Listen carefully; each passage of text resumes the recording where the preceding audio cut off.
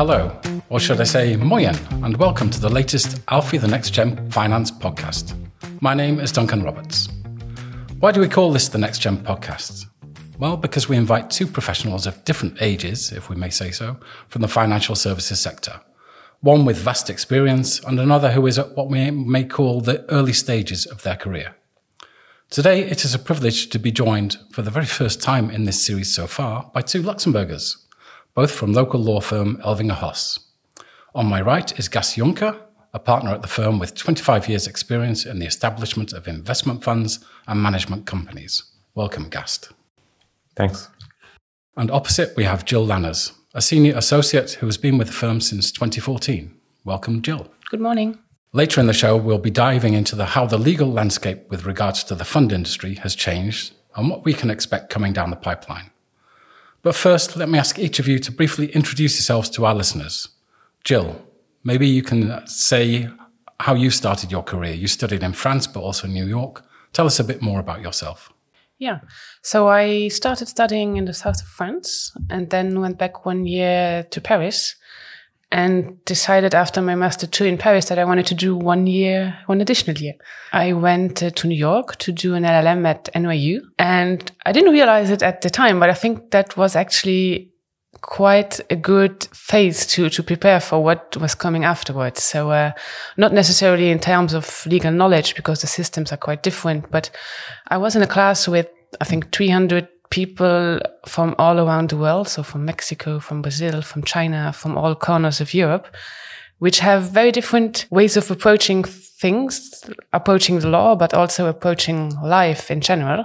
And I think that taught me to evolve in an environment with different ways of doing things, different characters.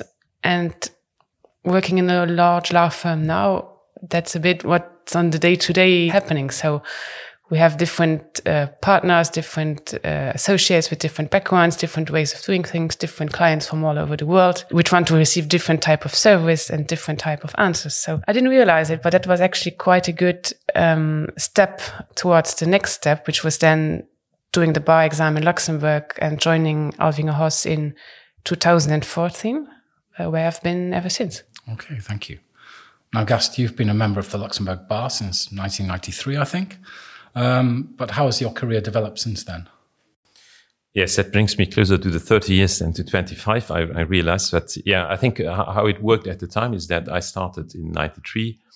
And at the beginning, I did all types of legal work. So during 2 years before you finally your exam, you basically do a bit of everything. And then at the time, I think the fund industry was strongly developing in Luxembourg, and there was a need to have new hands helping out on the creation and of funds. And I said, I'm going to try that. So that's 95, 96, where I started to do only fund and management company work. And at that time, which is maybe interesting for the audience, so the lawyers basically were doing all types of funds because there was a very limited legislation, and we were doing all types of funds from UCITS to more alternatives. They were not called like this at the time. Part 2 funds, and also related work with depositories. So there was not such a specialization as is today. So that is, I think, a big change which has come on over the years. And also, as Gilles said, I think I was showing also that I went to London after my studies in Paris. I wanted to have some international exposure, and happily that came along also partially due to Alfie, because when they started doing their international roadshows, I had the privilege to participate there and to be able to go out and basically do some fund work, do legal work, but also see the clients in their locations. And this continued quite well.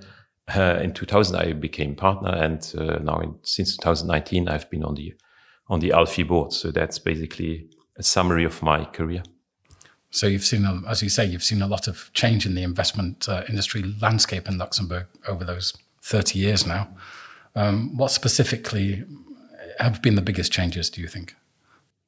That's some are very, I would say, subjective from my point of view, and maybe some others are more objective, which you can measure. I think the subjective ones where I see most is when I started, I think it was still quite local. Of course, some large players, which we all know were already here in the fund industry, but what was interesting, particularly from the lawyer side, and as Gilles mentioned, there was much less diversity. I think it was very Luxembourgish, very Belgian, very French.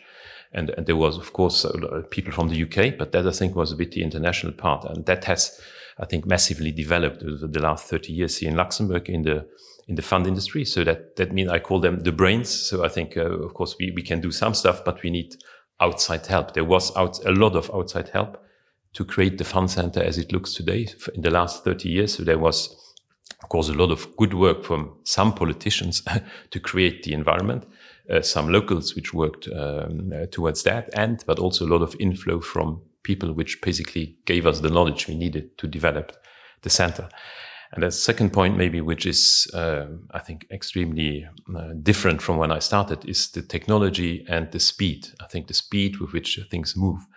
When I started, of course, these are a bit maybe more funny anecdotes when we received the faxes. So the faxes were the fastest way to communicate at the time. And in the morning when we were coming in, we had from Asia, you don't see me, but a few handfuls of stacks of faxes to be looked at.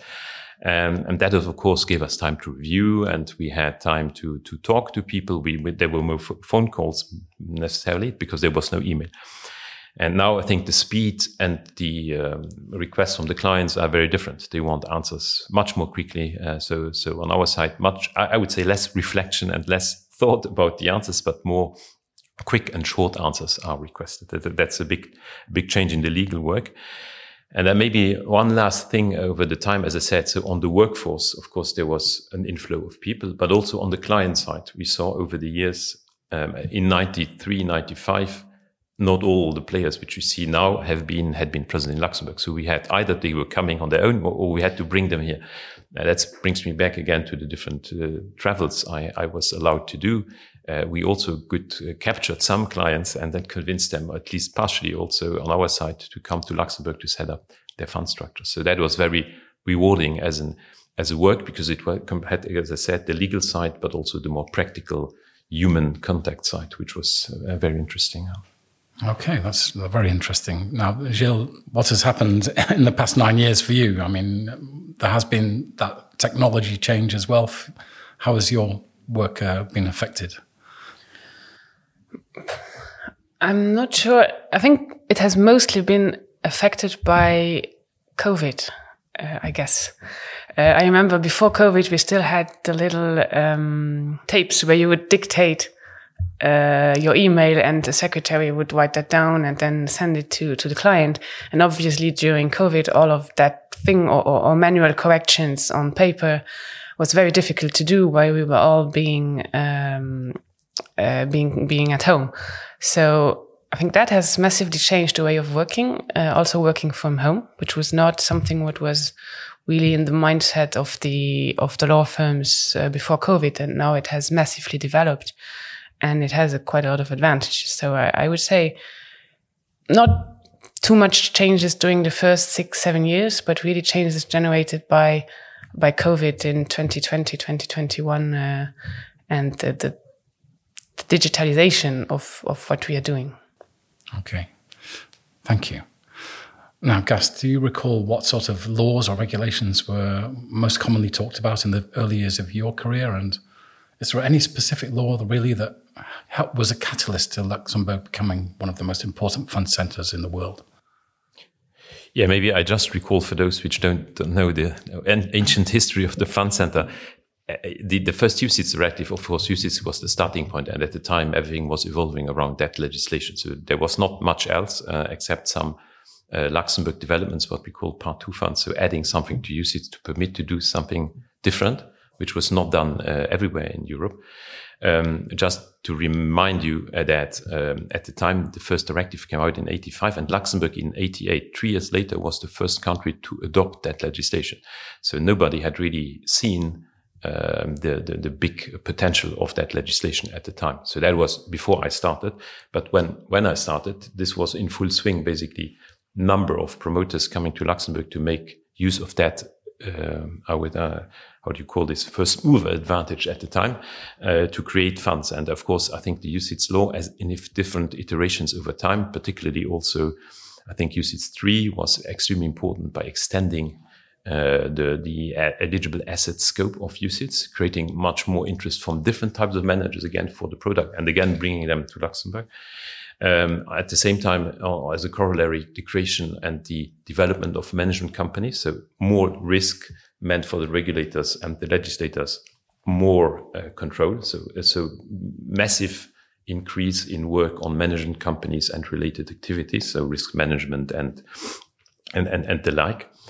I think the next big change in the fund world was AFMD. That was 2014, because previously, as I said, all the funds could already be created under different legislations, but there was no set framework, and the passport was not existing in the way as we have it now for alternative funds. So that was, I think, the other catalyst, as you said, to create a new dynamic in the Luxembourg Fund Center by creating much more interest on the alternative side. What is also, I think, important is something which is constantly ongoing, and that's something also where lawyers in Luxembourg, I think, have some merit. Updating the fund and the company law over time to make it fit and proper to do things which the promoters and initiators want to do. Of course, very often in cooperation with the regulator to make sure that what the industry wants is going to be accepted by the regulator before it basically becomes law. So there's a lot of preparatory work going on there. So that is, I think, an important feature of what we have been doing, trying constantly to increase the efficiency of what is possible in Luxembourg. I think it's fair to say, and maybe we can come back to that later, it's getting a bit more difficult nowadays, of course, where you have a lot of European legislation basically putting a framework around what is happening in Luxembourg, while in 1995 or 2000, there was much less European legislation and much more creativity was possible by using existing Luxembourg tools, basically. Okay, I think we're going to come to the creativity aspect later. But for now, Jill, when you meet with your peers, what we like to call the NextGeners, what are the most common professional topics that you talk about? I think the most common topic really is, to put it simple, how to remain sane in a world where everything always has to be faster. So I think it's really work-life balance and how to achieve that while still serving the clients for them to be satisfied. So that's a big topic. And a related one is motherhood or parenthood, because it's also a subject for my male colleagues. So how to combine taking care of a child and working in the finance industry. And the third one is very different, and it goes more to the future. I think it's really about how can we make sure that what we are doing today will not be not needed anymore in 10 or 20 years because of machines or digitalization. So that's the subject also. How can we adapt to make sure we still have something to provide which a machine cannot?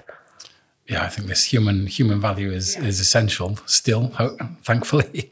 Now, as we said, to the layperson, legal practices may often seem to be rather traditional, but also we often think of NextGeners like yourself as wanting to be creative. Are the two compatible, do you think?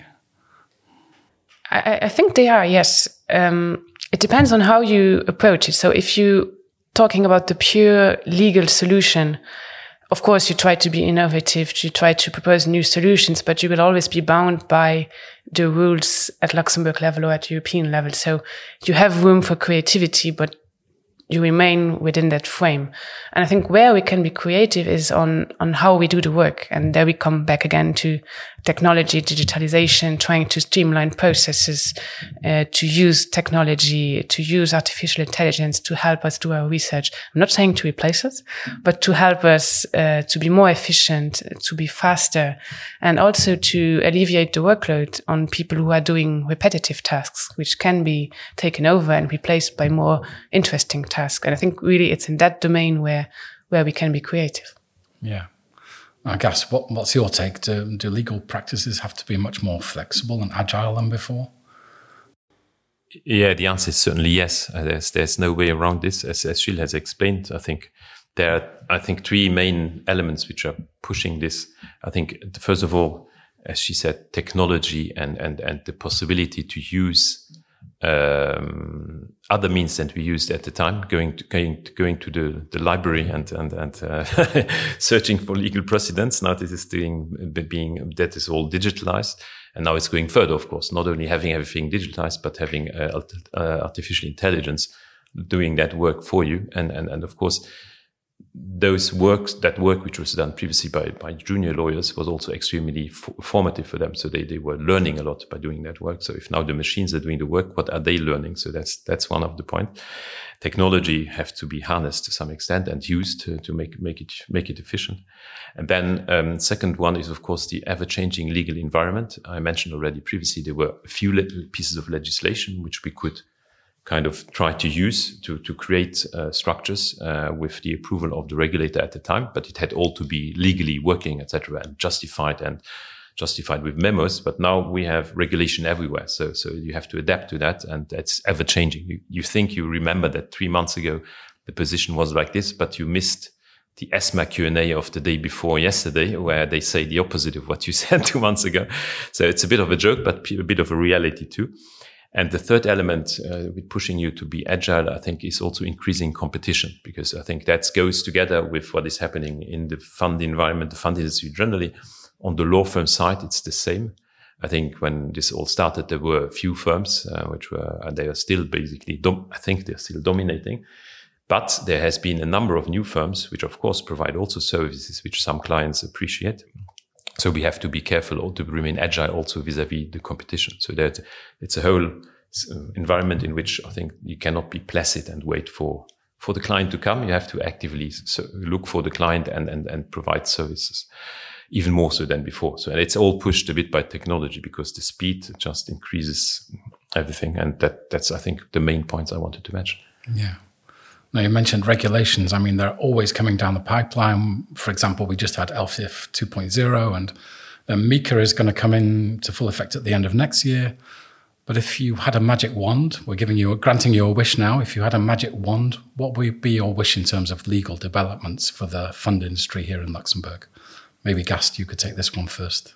Yeah, I have one wish and one complaint. The wish is that innovation should still be possible, because as I said, I think innovation has been permitting the development of new structures, has been basically helping also the client of the fund industry to have new products. And for the moment, we are quite well placed with the CSF. When I look, for example, at the discussions on tokenization, etc., they are very open. So they say they are technology neutral. They try to help.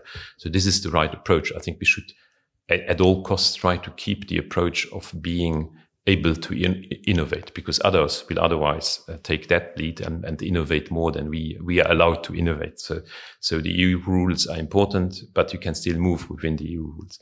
And the second one, which I find that's maybe very, very legalistic, but nevertheless, I find it important to say so, is over-regulation also comes by the fact that different levels of regulators, of civil servants, are allowed to interpret rules which have been set at a certain level. So, and I called it a certain disrespect for the hierarchy of norms. Maybe I explain myself. So hierarchy of norms means that you have at the top a certain rule which is worth more than the rule below, and again more than the rule below. So the constitution, the law, the Grand Ducal regulation and the CSF circular, etc. So these are not all at the same level, and we see a tendency nowadays that this rule is not always well respected, particularly at European level.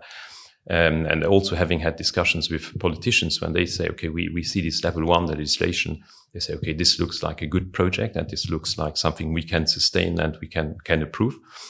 When they see then the thousands of pages coming out afterwards out of a 50-page text, this is not all what they had in mind when they drafted the text. And I think it's extremely important that this, I would say, the inflation of rules which are coming from civil servants, basically at the end of the day, and not from legislators, is somewhat controlled, because otherwise I think you can legitimately think that the law says something and you have an interpretation which is not worse than somebody else's, but then somebody tells you, no, you have to read it in this way. And there's no judge who tells you A or B is right. So this is not going in front of a judge. It's just they tell you this is the way you have to read it. And that is extremely difficult in the European context. I think one of the main dangers for the European legislative process is making things overcomplicated and giving extreme powers to what I say called civil servants, which have not been elected. And basically they are bending the rules in the way they want to bend them. So that is the basic principle. It doesn't yet only apply on the fund industry, but we see that happening, Gilles, from time to time, and we are extremely unhappy when we see these kind of things happening. I find it extremely dangerous also for the overall kind of functioning of society, democracy, etc. This is not the way it should work. Okay, wise words. Jill, do you have anything to add? I would say in a more general way, if we want the legal landscape to thrive, we need to be able to attract talent to it. And I think my wish would be that Luxembourg masters attracting that talent, but also keeping the talent here. And that goes much further than just the finance industry. That goes to mobility, that goes to housing, that goes to having events that allow people that come from abroad to not to be alone, to meet peers. So that would be my wish, that Luxembourg remains dynamic and able to retain the talents that we attract, but we sometimes have difficulty making them stay in Luxembourg. So that would be my wish. Okay, well, maybe this next question will answer some of that as well. This is the final question that we ask all our guests. Sorry. So as Alfie celebrates its 35th anniversary this year, what would you like to be doing in 35 years from now? Gilles, maybe you could take this one first. So I'll be around 70. So I hope either to be retired or at least to be working on a reduced schedule. And to be honest, our plan, my husband and I, we love food. So our plan for retirement is to travel and go to all the Michelin star restaurants that we can find around the world. So 35 years from now, I hope to have started executing that plan. Okay, sounds good. Will your daughter be coming with you? I hope she'll be independent by the time. Gast, I'm sure you will want to be retired as well. But maybe what would your vision be for the industry here? Yeah, I don't want to calculate my age in 35 years.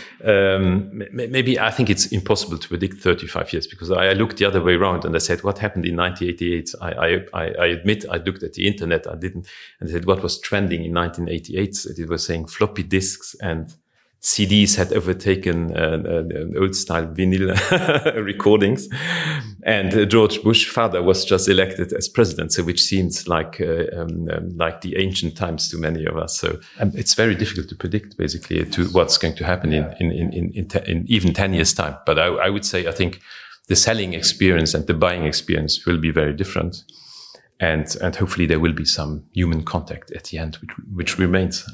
Great. Thank you very much, both of you. Gast Juncker, Gilles Lanners, thank you for taking part. Thank you, listeners, for listening, and tune in next time.